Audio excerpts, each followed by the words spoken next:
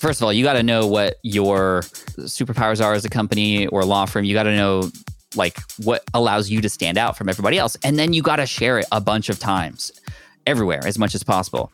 Welcome to a special episode of the Game Changing Attorney Podcast featuring some of the most renowned marketing experts on the planet. If you keep changing the language, if you keep changing your target audience, if you keep changing what it is you say, how in the heck are people going to just understand that you are that person to help on that certain thing? I'm Michael Mogul, founder and CEO of Crisp, the nation's #1 law firm growth company. I've built my business through practice, not theory. Crisp started with just $500 to my name and has grown to over 8 figures in revenue over the last few years, earning a spot on the Inc. 500 list of the fastest growing private companies in America. Our approach has been to take everything we've learned about generating massive growth within our own organization and help the country's most ambitious and committed law firm owners do the same for theirs. In each episode of this podcast, I sit down with innovative market leaders from the legal industry and beyond to learn from those who thrive in the face of adversity, challenge the status quo, and define what it means to be a true game changer. Today, we're looking back at my conversations with the masterminds behind some of the most innovative companies and brands, changing the way we think about marketing. From staying relevant in the digital age to knowing the difference between a passing fad and lasting innovation, this episode provides valuable insights about what it takes to successfully market your law firm. Tactics come and tactics go. And these little things that'll work for a moment, these little tricks, these little hacks, those are inefficiencies in the market that close up and they go fast. At the end of the day, the only thing that matters is who's the person who's able and willing to spend the most to get a customer. That's coming up on the Game Changing Attorney Podcast.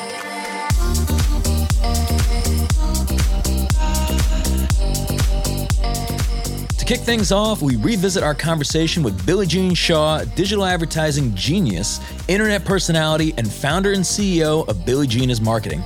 Billie is a strong advocate of social media marketing and a big believer that social is both the present and future of advertising. I asked him to share what skills he believes are most valuable when it comes to running successful campaigns on social media.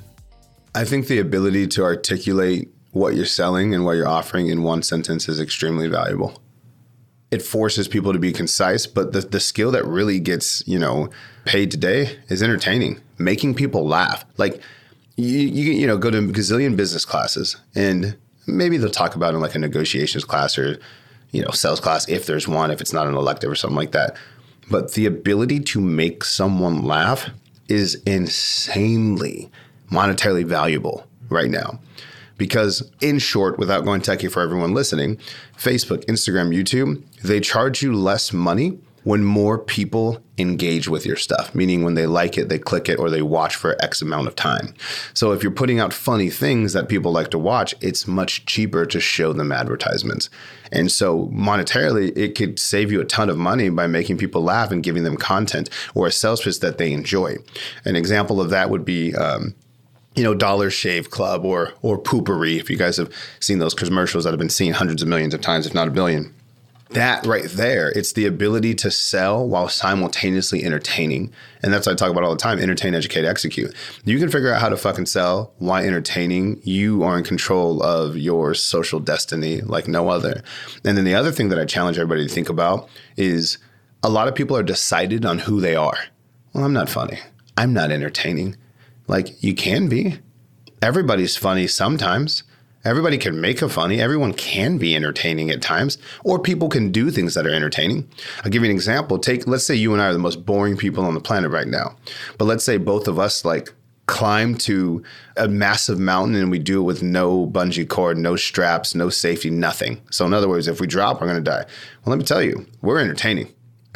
We're the most entertaining thing that you can even think of watching because we raise the stakes. And again, it doesn't have anything to do with our personality.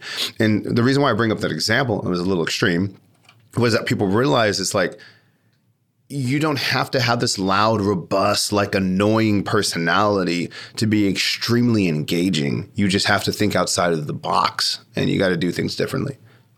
So you mentioned that, kind of that trifecta of entertain, educate, and execute. Talk to me about execute. Execute is speed, testing fast, right? Like for you and I to make a video advertisement that can go on Facebook right now, we can literally pick up our phone, start rambling, put it up and like get it up in that 20 to 60 minutes. The problem is we're in a world of, because there's so many options and there's not a lot of barriers to entry in a lot of different fields, people overthink everything. Well, what do I want to say? Well, who do I want to talk to? Well, what am I going to sell? Well, what's the best thing to do? People will go through scheduled meetings just to come up with the idea of what they're going to sell. And now a week has passed. And then they think of a week has passed and like, okay, well, now how are we going to create this advertisement thing? What are we going to do? Another week and a half goes by just trying to figure out what the hell to say. And then they get it together and then they go back and forth for a few more days reviewing it. Do we like it? Do we not? Now we're week 3 in. And we haven't even tested anything. So then finally, it's like, all right, let's just put it out, test it. We're week 4 in, we put something out and it completely bombs. Now, a month has passed by, all kinds of expenses has passed by. But the thing with business, every single month, new expenses come out, right? That cycle every month. So now we get discouraged. Now it becomes twice as expensive every month that goes by, right? It's exponential growth there in the costs. And we're all just like, well, this social media stuff's a waste of time. When the truth is, just some stuff works and sometimes doesn't. Most of my stuff fails, right? But the difference is I have an in-house media team, right? There's 4 or 5 of us that can build videos and images that all the time. So by the time somebody has an idea, we'll already be done and tested. Like we'll think of an idea, film it the same day, put it out the same day, spend $100 on it and know if it works in the same day. So think about that. If I can test a new ad every single day, that gives me 30 shots a month versus other people who it's giving them 1 shot in 30 days. Who's going to win? Like you can't even compete with it. And that's the execution. It really should be imperfect execution. Just go. And you also never know what's going to resonate with people. You know how many times I thought an ad was going to kill it? A message was going to kill it. A product was going to kill it. And it just got killed. Like it was just, didn't work. And then some things I'm like, are you kidding me? That worked. And it does. And this is from a professional who does it every single day and probably sees more ads than most people on the planet. So speed. Execution is about speed.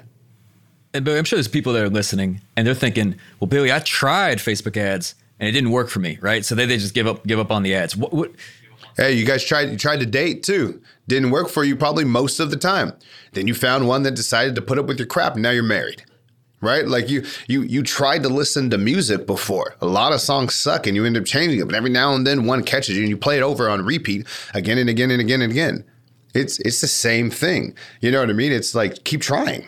Accept this truth, everyone listening.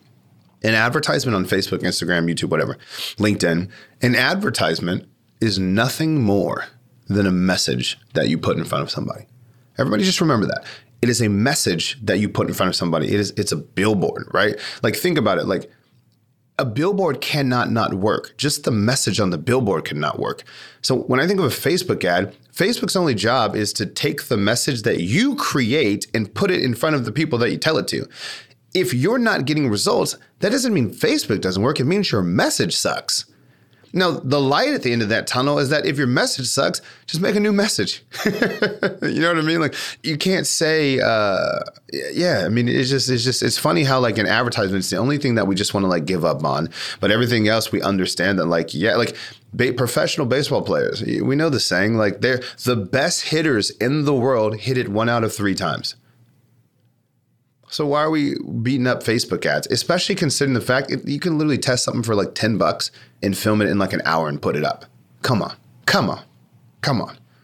And the upside, last thing I said is the upside is so worth it.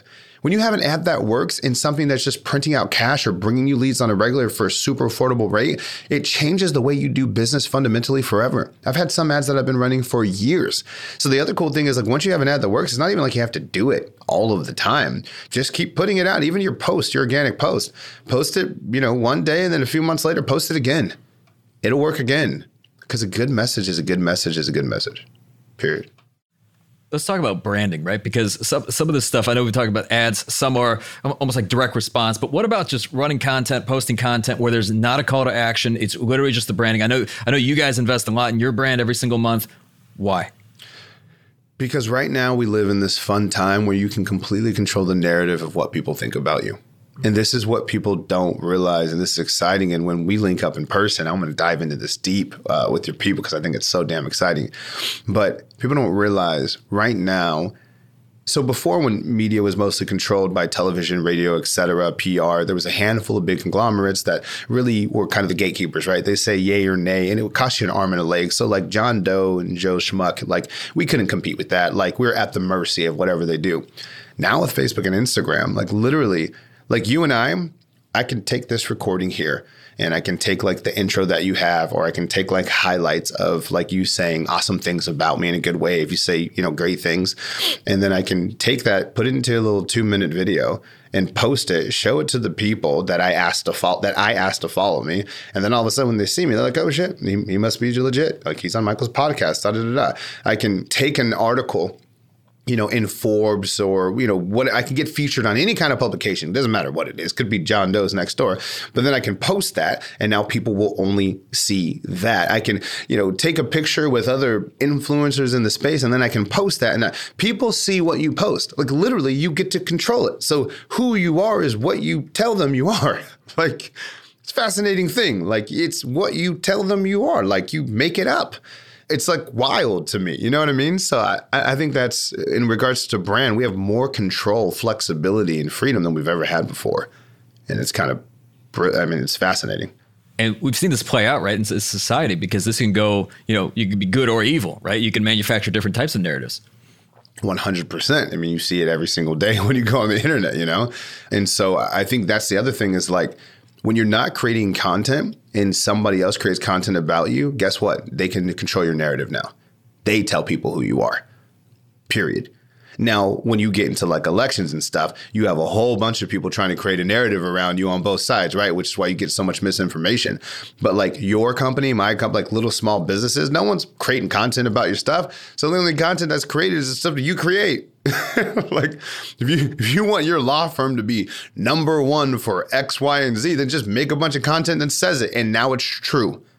Like it's a wild time. Like and it sounds so ridiculous, but it's a fact, And as someone who's starting out, let's say there's a law firm owner who's listening, they want to get into the game. I guess 2 questions on that. One, there's many who feel maybe they're too late into it, like maybe they should have gotten in much earlier. And then 2, if they do get, they start investing in Facebook ads, many times you find that investment is not like a full commitment, right? It's not substantial. It's kind of dabbling in it or making a few posts here and there. What do you think it really needs to be to move the needle? It's mandatory, but that's not enough. It's the way it is. Actually, here for everybody, this is why you should get on social in one simple example. Take law firm A and take law firm B. They sell the same shit. They're trying to go after the same customers.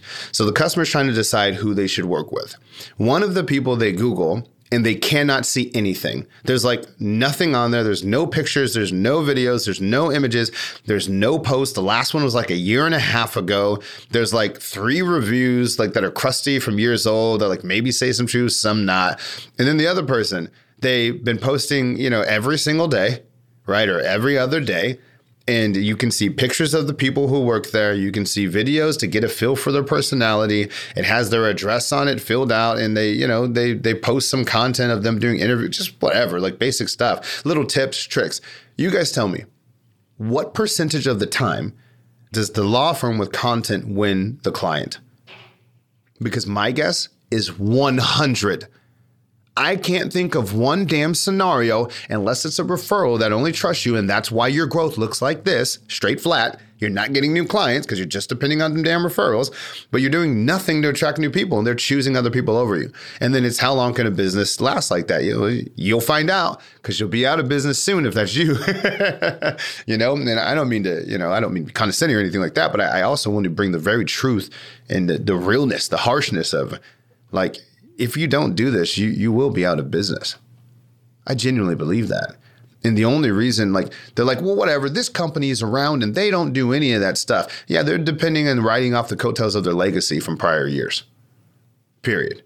And guess what? Every single year, every day that goes by, it's losing steam. All of it. And as that generation that refuses to be stubborn as they die, you wait. Just wait till you see what happens in 20 years. That's not even going to be a thing. And when I say 20, I mean like 5. Maybe 3, 2 months. Here's another one. COVID happens. We fast forward into time 10 years because now everybody's online and using this product. Like, come on. Let's be honest. Courtrooms may be just on Zoom. I wouldn't be surprised if a lot changes to that. Why you got to show up anymore? Everything is possible, right? So the question is like, how important is it? I don't know if there's a single activity that's more important in their business. Because if you don't have customers, none of the rest matters. As the saying goes, if you're not growing, you're dying. And if your law firm isn't actively creating content on social media, it's losing ground to firms who are. Seth Godin is the author of 19 international bestsellers that have been translated into over 35 languages and have changed the way people think about marketing. One of the main reasons the legal industry is so competitive is due to the scarcity mindset so many law firm owners have, fighting tooth and nail to scrape up every case they can get their hands on. Seth has some fascinating ideas about the psychology behind this phenomenon and how it drives business and economics. Why is there hoarding? There's hoarding because capitalists need there to be scarcity, because scarcity at some level creates value. That if red wine flowed like water, Burgundy from a great vintage, you could buy a bottle of it for a nickel. You can't buy a bottle of it for a nickel because it's scarce. And so we started by creating stuff that people will buy because there isn't a lot of it. But then we added time to the equation. And so if you want to have a world-class lawyer look at your file, it's $900 an hour. Why? Because she can't look at two people's files at the same time. So if you want that hour, you got to pay for it. It's scarce. And so we get hooked on, well, I can't give it to you because then I won't have it anymore. We get hooked on this mindset of hoarding. And the problem with that is that most of the things we care about and our culture are not driven by scarcity. They're driven by abundance. So if I have a widget factory and everyone in town comes and takes a free sample, I'm going to go out of business. But if I have an idea and everyone comes and takes a free sample, I'm rich because I get to keep the idea, and now the idea has gone up in value. And so we have to shift gears and think hard about, how do I contribute to this culture? How do I earn trust? As opposed to, how do I approach a scarcity mindset and create distrust? So you mentioned that abundance multiplies while scarcity subtracts. What about on the notion of competition, right? Because one would argue that competition is also a scarcity mindset. Well, competition is definitely a scarcity mindset in the sense that only one person wins the Boston Marathon. However, 20,000 people race in it. So what are the rest of those people? Fools? No, they know they're not going to win. They're not running because they want to come in first. They're running because they want to run. And so the opportunity is to weave together a fabric of culture. You know, the guy down the street who's my lawyer serves as the local town judge for like a nickel and is constantly organizing, showing up, contributing. And you can say, what a fool. He should just charge more billable hours. Well, no, because Joe is always as busy as he wants to be because he's trusted. And so he's not a good community member because it's going to help his business, but it's interesting to note that by not having a competition mindset, it actually helps his business. Absolutely. I mean, we see this all the time. I mean, many firms believe that one case for, a competing firm could represent one less case for them. Whereas when we see collaborations between firms and collaborations even within their community, you actually see both firms thrive. Yeah. And part of the challenge that lawyers face is the billable hour, which is a fairly new invention. And the way that big firms used to do their billing is in November, the partners would sit down and they'd say, well, we have these 20 clients. How much should we charge each one? And that was it. And it was only when we tried to industrialize the law firm community that it turned into recording things to a sixth of an hour. Right. And we all know the famous example of that lawyer who went to do a case in Tahiti and ended up billing 29 hours in one day because of the time zones. That's not a mindset that earns you the trust of the people you're seeking to serve. And on that note, actually, I know you mentioned the fact of really niching down and that, our desire to please the masses is actually what hinders a lot of innovation because you're basically vanilla. You're not for anybody in particular. Why do you think it is that people really avoid really niching down in many cases? Well, I think part of it is because we use phrases like niching down. If I had to use a phrase, because I've never used that, is I would say focusing up. Because the fact is, when we go to buy anything, we don't say, other than ketchup, we don't say, what's the average one? We say, who's the expert? So if you need knee surgery, you're not going to say to your friends, who's a surgeon in Atlanta that can do everything, including dentistry? You're going to say, who's the number one knee surgeon within 200 miles of here? And in fact, I have a left knee problem. I don't even want a right knee surgeon, just the left knee, please. Well, that's not niching down. That's becoming important. And we resist becoming important because the fact is, let's say you make the world's spiciest hot sauce. Some ketchup consumers will not like it because it is not average, because it is not boring. And the vast majority of people, by definition, are average. So if you want to make average stuff for average people, go ahead. There are a lot of people in the legal industry who, if they were telling the truth, could put up a billboard that says, if you need a lawyer, we're a lawyer. And that's not a positioning statement. And Seth, to your point, and I agree with you, and I actually argued this even in my book, which was a legal marketing book, but it seems that, focusing or going after a smaller audience, many times, I think even listeners hearing this, they might feel that is a privileged position to be in. And they say, well, Seth, that sounds great, but if I'm turning away all this business, how will I be able to really stay in business or grow my business? What are your thoughts on that? If you don't, how are you going to grow your business? If you don't do that, then you're making average law for average people. And average law for average people would be fine if you were the only average lawyer in town, because there are a lot of average people in town. But you are not the only average lawyer in town. In fact, almost every lawyer is an average lawyer. So if I can't tell the difference between lawyer A and lawyer B, why will I pick you? And why wouldn't I want you to be cheaper? On the other hand, if I have an obscure copyright case about whether this is in the public domain or not, there's only 5 lawyers in America I would trust to take that case on. How do you become one of those 5? Well, you start by turning away people who want you to do personal injury cases, because you can't do both at the same time, right? So here's the deal. Law school is an industry, and it has churned out more lawyers than we need. And if you want to persist and still be a lawyer, given the surplus of lawyers, you have to be a different kind of lawyer, a specific kind of lawyer, not a general kind of lawyer. Now, there's one exception, and the exception is sometimes people need general. They need one human who can do 40 different kinds of law. If you're going to be that kind of lawyer, you have to be the best at doing all of them, which is its own form of Swiss Army knife. But most of the struggling lawyers I know, most of the lawyers I know who are unhappy with their work, cannot tell you why they are the one and only choice for a specific issue. And if you're not the one and only, of course you're exhausted because you're lying all day long. And there was this fascinating concept you mentioned towards the end of the book, where the notion of seeking out constraints, in the sense that, oftentimes an abundance of resources is what kind of breaks down resourcefulness and creativity and innovation. And this is interesting because I know many entrepreneurs, when they're starting their business and they don't have many resources, but they have many constraints, they're forced to be innovative. They're forced to think creatively. I think the example you gave was even the band REM. What are your thoughts in terms of why one should seek out constraints?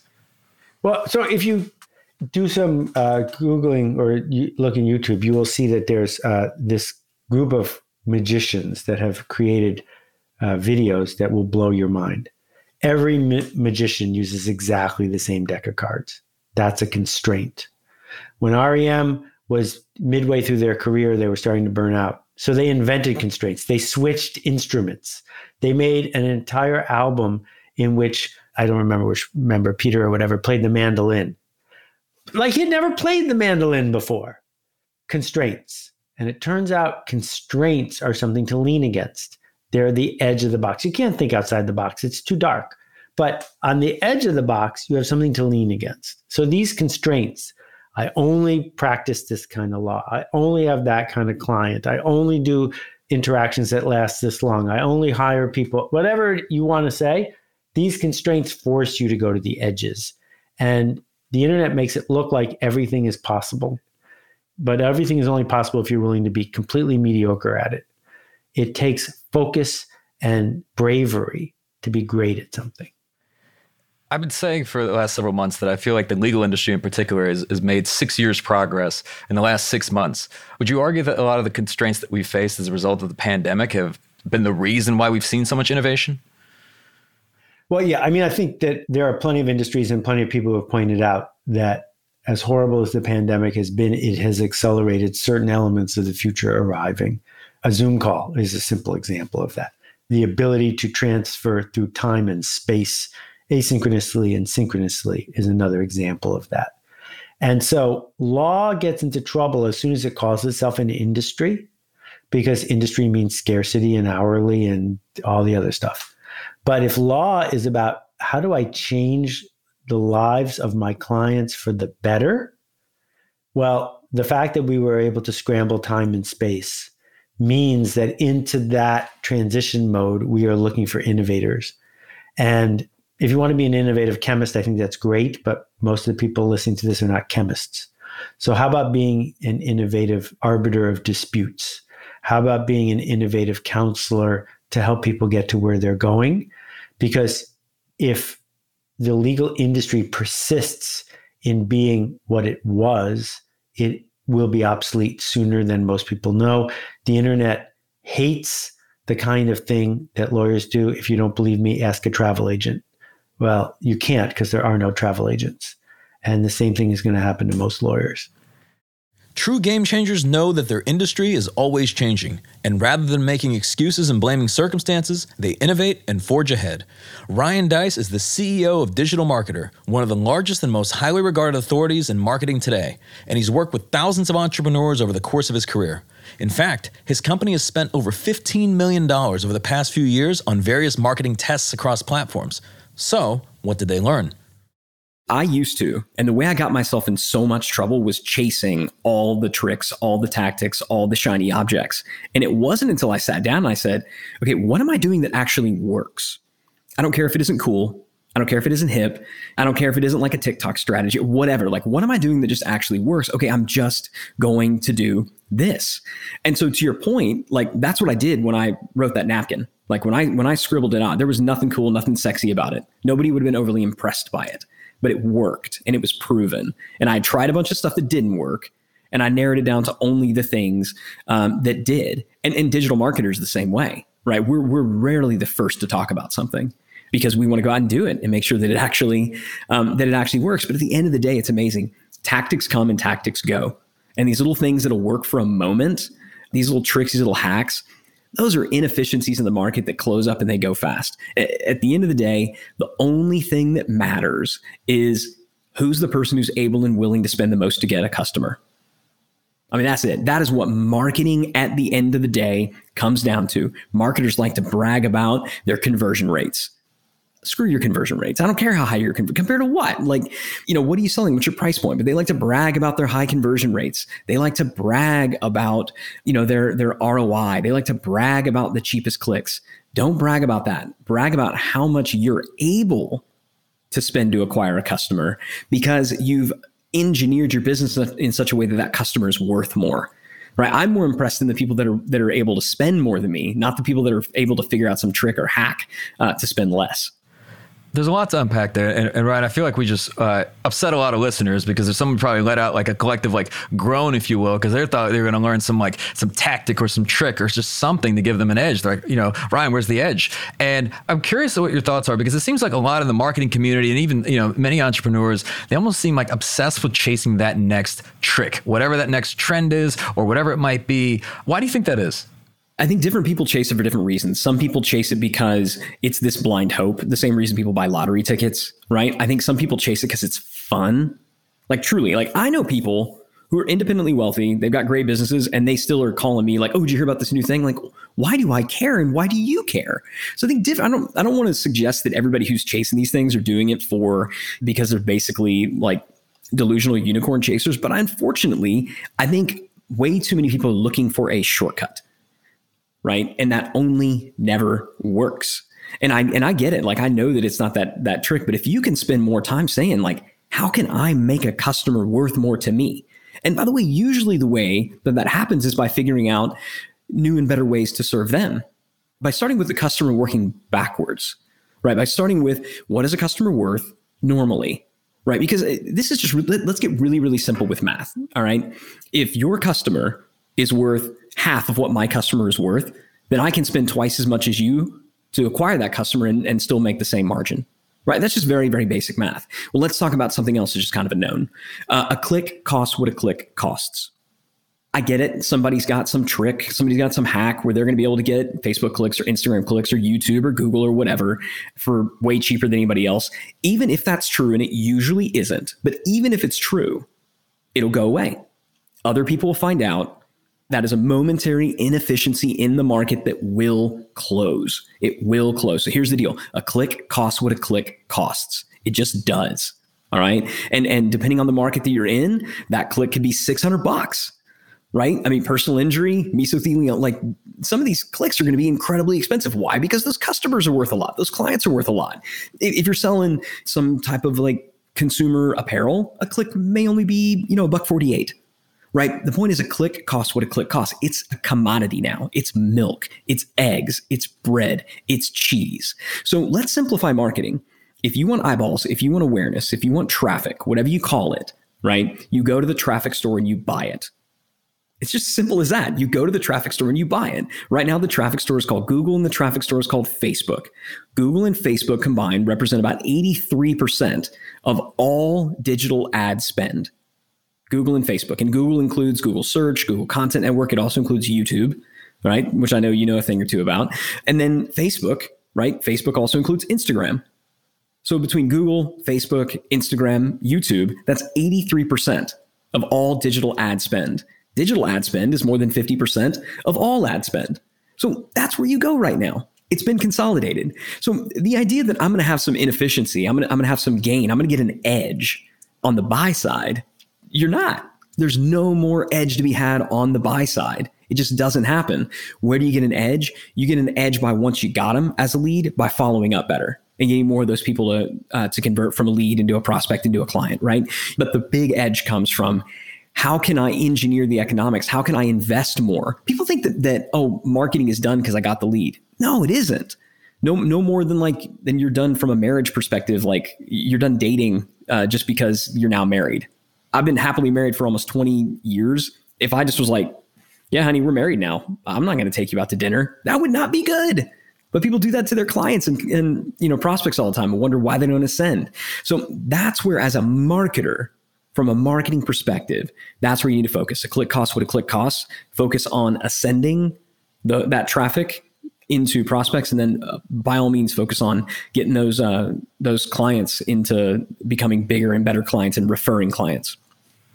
And when we talk about marketing, I mean, and I say this just for clarity, because we don't just mean digital marketing and someone, here's they do radio advertising, TV, billboards, and so on. I mean, I had a guest on the podcast that he said that what he does, he really doesn't consider it marketing, but he's given a presentation to his audience of lawyers, one a week, every week for 10 years straight. Yeah, that sounds like marketing to me. Yeah, no, all these things. So, advertising, I see advertising as being kind of a subset of the broader category of marketing. Marketing's job is to move customers through the customer journey, right? From that initial point of awareness through that engagement and that nurturing to getting them to take that first step, to getting them to actually kind of, complete and become a client, to making sure that they're served and that the promises are delivered. Like a lot of times marketing's like, cool, hot potato, I'm out. You take it sales, or you take it product. No. Marketing needs to stay engaged throughout that to make sure that the promises that were made are delivered upon. And then marketing needs to come around at the end to get customer stories, to get those testimonials, and to hopefully get some referrals. So marketing's job is to own the entirety of the customer journey. I see advertising and sales actually as subsets of marketing. Salespeople hate it when I say that. People who consider themselves to be like ad men, in radio, they hate it when I say that. I think it's right. I think that advertising is that first stage of amplification. Right. It's a specific lever that you can pull. Same with sales. A lot of sales right now is certainly when you think about e-commerce is being reset completely. People are just going on and buying. That won't happen in every field, but marketing is the field that remains because marketing owns the entirety of that customer journey. I think it's important. I think it's here. And I don't think that it's constrained by any particular medium. But right now, the whole world is digital. especially in a world where, people are kind of scared to go out and hug each other and meet face to face and stuff like that. And even when everybody is like, yeah, let's go do it, I think everybody's going to have a preference for, if I don't have to leave my house, if I don't have to talk to somebody on the phone, then yeah, let's just chat here. So we see ourselves as digital marketers, but if I'm being honest, I even think the term itself is going to be a bit passé. What isn't digital these days, right? It's just marketing. So I want to go back to something you mentioned earlier. I know you mentioned that, he or she who's able to, to spend the most to acquire a customer will win. And I agree wholeheartedly. And I think that when you think about that, to be able to spend the most to acquire a customer or client, you have to have clients that, have a strong lifetime value and are like high value clients, if you will. But with that comes perhaps different messaging. And I think it's very important when when you're marketing the brand or however you're positioning that. I know you've said great marketing divides. And yet sometimes people are quite afraid to niche down or focus on resonating with certain audiences because, if there's a personal injury lawyer listening to this, they may say, hey, look, I just want injured people. Right. Divide is maybe I would say great. I have said great marketing divides. I know what the reference. We are so divided right now that I might word that a bit more sensitively. What I think that great marketing must do is great marketing must get people to not just notice, but to stare. Okay. So I think today it is easier than ever to get somebody to glance your way. You could do something, ridiculous. You could do something kind of out there and people will glance. It's like if you've ever been at a stoplight and somebody honks their horn, people are going to turn around and you're going to get a glance, right? But to get somebody to stare, to hold attention, that's a different animal. Great marketing doesn't merely get a glance. Great marketing gets a stare. And the way that you do that is to let people know that I'm talking just to you. Right. So if you're just sitting there with a megaphone, if you're just a random horn that was honked, then I'm going to glance and be like, they're not talking to me. That wasn't about me. I'm fine. Right. But if I know that you're talking just to me, where I am right now, just this group that I identify with, whatever it is. Okay. Now you got my attention because most people aren't doing that. Right. Most of the marketing, most of the advertising out there, it is not doing that. It is trying to talk to everyone. And as a result of that, no one's paying attention. They're just another person yelling at a sports game. And where we've seen a lot of attorneys and law firms market, sometimes they're marketing at, talking about the size of their verdicts, their outcomes, their case results. And sometimes that's not the most successful approach. In fact, I know we talk a lot about storytelling and it can sound cute, right? It's like, okay, tell stories. But it seems like the best marketing really is storytelling. Because stories engage. For the reason we said before, and they've always worked, right? That's how our brains work. When we go into story mode, we want to know how it works. So we are primed. This is how we learn about our world. You can throw data at somebody, they will forget it. And they've done this. I'll have to find the study, but they've done this where they've given participants in a study like a bunch of facts, a bunch of data, and then they told them a story that was completely contrary to that data. And afterwards, they did a follow-up, and everybody recounted only the stuff from the story, but they remembered that there was data that backed it up. And so what the study showed is like, you can spout a bunch of data at people, but if there isn't a story to go along with it, then they're not going to retain the greater message. We don't just remember a random sequence of facts and numbers. So yeah, if you're out there talking about the verdict, that is so many of these things. If you're just doing a laundry list of data, a laundry list of features, a laundry list of benefits, and I see marketers do this all the time. I think about the parents in like Charlie Brown specials where it's like, wah, wah, wah, wah, wah. That's all they're hearing, right? It's the narrative that captures and holds the attention. So I think you got to be sometimes a little bit outrageous to get the glance. You got to, right? You got to. But if you don't tell them a story pretty quickly, they're going to look away.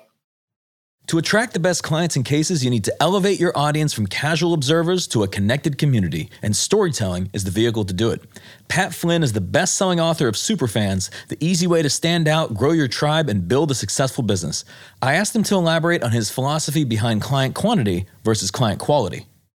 I mean, you want both, right? You want a lot of really good things, and that's ideal. But I think that if you just start with quality, the quantity will come, right? Whenever you create good content, Google will eventually rank it at the top of Google, and people will find it and share it, and people will talk about it because it's so good quality, right? You could have 1,000 YouTube videos out on your YouTube channel, and they could all be not so great, and you'll get hardly any subscribers. sometimes you can have 1 or 2 videos that are amazing that help you gain millions of views, right? So I'm definitely more of a quality game. And a lot of this ties back into something that I once heard Gary Vaynerchuk talk about, and this was called small town rules. And what small town rules is, if you remember, well, I don't remember, but like way back in the day, let's say, early 1900s or late 1800s, right? With small towns, you kind of knew everybody who was in the city and in the town that you were in, and you built relationships with them. You would go to Bob's Bakery because not just they had really good bread, but because when you walked in, Bob would greet you and they would ask you how your kids were doing and how's the soccer game this past weekend or whatever. And it felt really special, so special that if a new grocery store chain opened up between you and Bob's Bakery, you would still trek a little bit further to go to Bob because you have that relationship with Bob, and then you know about their family and they know about you. And this is the kind of thing that I think social media and online has always had the opportunity to do, but I think we've been trying to scale too fast and automate everything, and we just forgot about the fact that there are actual human beings on the other end who, if you just make them feel special, if you paid a little bit of attention to them, they're going to want to continue to come back, but also share what you have as well. And like you were saying, you don't need a lot in order for great things to happen. I was inspired, in fact, to write this book and actually do my presentation initially from an article that was written in 2005 or 2006 by a man named Kevin Kelly. He's a senior editor of Wired magazine, and he wrote a very famous article called 1,000 True Fans. And this article was more of a piece for artists and musicians, but also entrepreneurs as well, that basically said, well, you don't need a blockbuster hit to do really well. You don't need 1 million subscribers. You don't need 1 million views on anything. You just need to try to get 1,000 true fans. A true fan being somebody who, if you're a musician, they're going to drive 8 hours to see your set and then wait for you backstage to, get your autograph. Or if you have a product that comes out, they're not even going to read the sales page. They're going to buy it because they've already gotten to know you and what you have to offer. If you have 1,000 of those, for example, and they are paying you $100 a year for your art, your craft, your goods, whatever it might be, and that's not very much. When we're fans of something, we'll sometimes spend way too much on things, right? 1,000 people times $100 a year is already a 6-figure business for just 1,000 people. And to put that into perspective, that's 1 fan a day for less than 3 years. And people are spending, decades trying to build a business where, what if you just focused on those experiences 1 a day for 1 person and build those fan bases? I mean, it could do really well for you, and then you can grow the business from the inside. And to give our listeners some context around like what is a super fan, I know in the book you talk about this like pyramid of fandom. Yeah. What are some of the levels of that pyramid? What's the difference between like a casual audience versus a super fan? Yeah, I mean, when you hear a great song on the radio, right, and you don't know who the band is, you're not immediately a super fan of that band, right? You're just like, oh, that's kind of a cool song. And so what that is sort of your casual audience, people who sort of just hear you or see you or read about you for the first time. It might be a link from another website. It might be a social tweet that was retweeted or something, but they don't really know who you are. This is your casual audience in the base of your pyramid, the largest portion of it. And when you spend money on traffic, when you have search engine optimization, I mean, that's where people are coming in. They're coming in from the bottom. And then what we want to do is convert them into a super fan, but it doesn't happen right away. It takes time. Right? People are not fans the moment people find you. They're fans because of the moments that you create for them over time. So from casual audience, which was at the bottom, you want to convert them into an active audience member or somebody who's, for example, a subscriber, or they're engaged in some way and they're communicating with you and you're communicating with them. And that's really cool. And they're following you on social media and they kind of know what you have going on. And when you create something or you come out with something or publish something, they already have a basis for what it is that they might get, and they make a decision, okay, yeah, I'll buy that, or yeah, I'll take the time to read that from there. Now, they're not fans yet. We need to convert them from active audience member to become a part of the community. And the community is really cool because it's not just you talking to them and them talking to you anymore. It's them talking to and finding each other, right? It's when you are at your home team's baseball game and you're down 3 runs in the 9th inning and a guy hits a grand slam and you win the game, right? You're high-fiving people who you don't even know because you're all wearing the same color ball cap, right? And that's what happens when a community comes together, all for the benefit of their brand that they're following, their team. And you could be sort of that person, brand, company that everybody roots for because they are finding each other within that as well. It's where you get a lot of these musicians have fan groups, right? And they have names for these fan groups. They almost kind of create an identity of becoming a fan of, Taylor Swift. Oh, you're a Swiftie too? Or you're a Belieber, that's Justin Bieber, or a One Direction, or, you can name them all. And in fact, a lot of podcasters I know have fans that have names for themselves, right? Fire Nation with John Lee Dumas, and even my tribe, if you will, has dubbed themselves Team Flynn, right? They're on Team Flynn. I'm the team captain, but we're all kind of winning and losing together. So that's really cool what happens in a community. And then sometimes those people will naturally just become super fans because they've gotten to almost habitually consume what it is you have to offer. But there are some things you can do at the top of that pyramid to help those community members, nudge them into super fan status a little bit, which I talk about in the book. So for people listening, let's say you're a law firm owner, and I always like to address the skeptic, right? They're hearing this, they're hearing about Justin Bieber and Taylor Swift, and let's say they're not Justin Bieber or Taylor Swift. Is this possible? Is this idea of creating these super fans, is it also possible for businesses like professional service businesses, maybe ones that are not as exciting as Taylor Swift, for example, or at least believe that they may not be as exciting? Right. I would probably beg to differ, but have you seen this play out in those types of organizations? Well, you don't need to write a hit song and, have a stadium full of people who just drool over every word in order to have fans, right? You don't have to create hit songs. When I started my online business, it was actually in the architecture world. I actually got laid off from my architecture firm in 2008 with the Great Recession.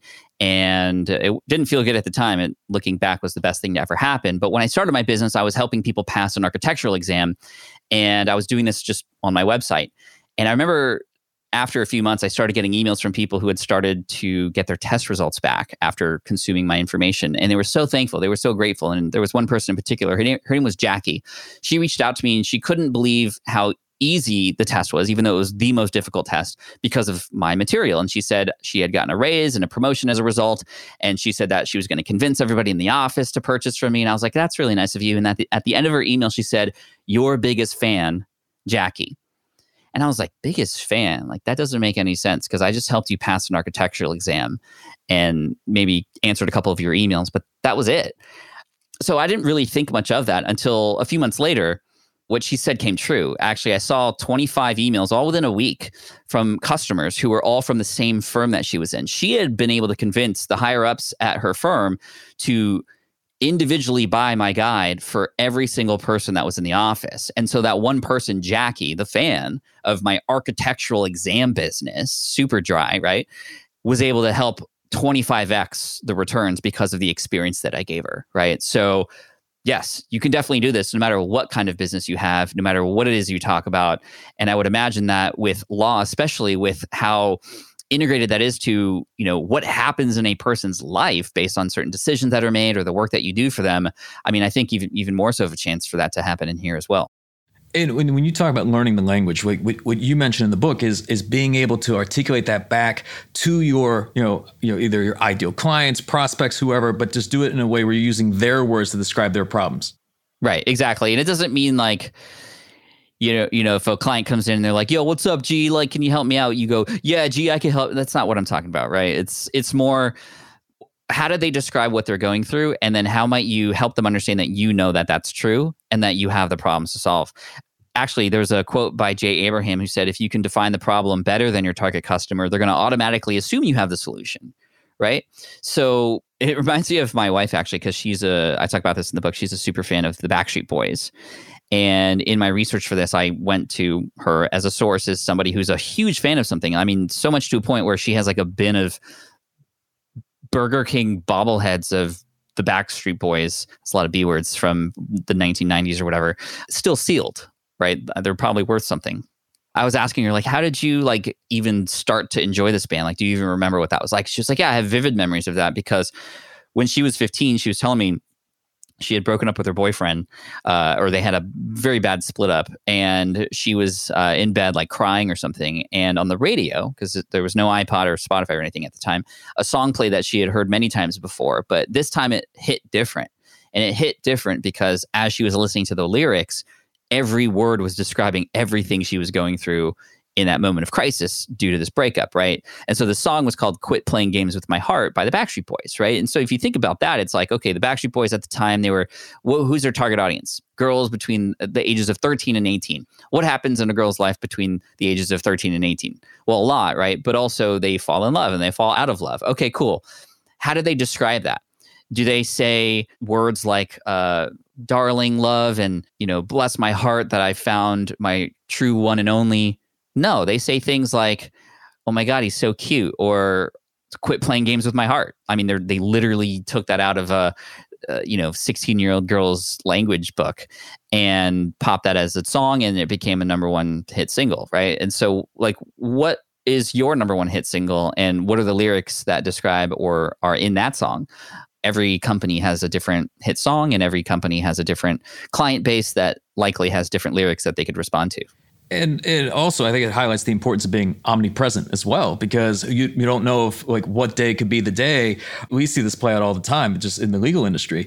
On any given day, somebody could have something happen in their life or in the life of somebody else. And if your messaging is out there consistently, where they are, wherever they're spending their time, then you have the best chance of being able to reach them, as opposed to, let's say, being a best kept secret or something along those lines. So, like, when you mentioned that song came on the radio at a time where, like, there was, the breakup had happened, it's, in a way, it's like, well, that song was on the radio a lot, and then the timing worked out quite well. Right. I mean, it almost reminds me of, first of all, you got to know what your superpowers are as a company or law firm. You got to know, like, what allows you to stand out from everybody else, and then you got to share it a bunch of times, everywhere, as much as possible. It's like Gary Vee. He says the same dang things every single time. I saw a parody video of his the other day, and it was so funny because the guy on TikTok. Yeah. Dude, he's so funny. He's great. I was like, yeah, Gary says all this stuff, and that's why it was so funny. Did you know that Gary and his team actually commented on that? Oh, did they? On one of those videos, and was like, we love it. Respect. That's like the ultimate compliment, right? To have, like, a comedian parody, like, all the things. But I think that speaks to the fact that Gary, yes, says the same things over and over again, but that's how we know now what Gary is all about. And so when you need a Gary, you go to Gary because you know what he's all about. If you keep changing the language, if you keep changing your target audience, if you keep changing what it is you say, how in the heck are people going to just understand that you are that person to help on that certain thing, right? This is why, even in a way, niching down sometimes, right? Are you the general law firm that helps everybody, or are you specifically people who help people who are over 50 on the sort of second half of their life, and they react to things a different way? They're thinking about different things. The language is completely different. Maybe they go through a different set of problems. Maybe they're trying to do things with relation to, their estate planning and whatnot, versus a person who's 20 who's not even thinking about that, but they need a lawyer because they're in the entrepreneurial world and they're looking at creating a startup with shares and investments and angel, like, completely different, right? And so when you niche down, the language becomes easier and people are more likely to share you. The riches are in the niches.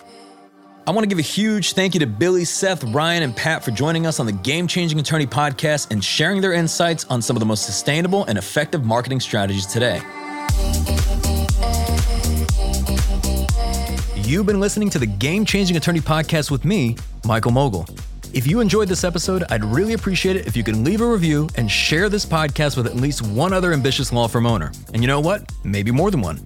For more information on this episode, see the show notes in your podcast app or visit GameChangingAttorney.com. And join us next time when we'll be speaking with management researcher, executive advisor, and New York Times bestselling author, Liz Weissman. People look to us as leaders and owners and assume we want to be in charge and that we are in charge. And when problems arise, they should give them to us. But what we have to do is say, no, I'm going to create owners out of other people. And you may not be able to create equity ownership in your firm, but what you can do is you can give people ownership of a project or their world, which is like, you are the leader of this, not me. Meaning, you know what? Ignore me is needed to get the job done. That's next time on the Game Changing Attorney podcast.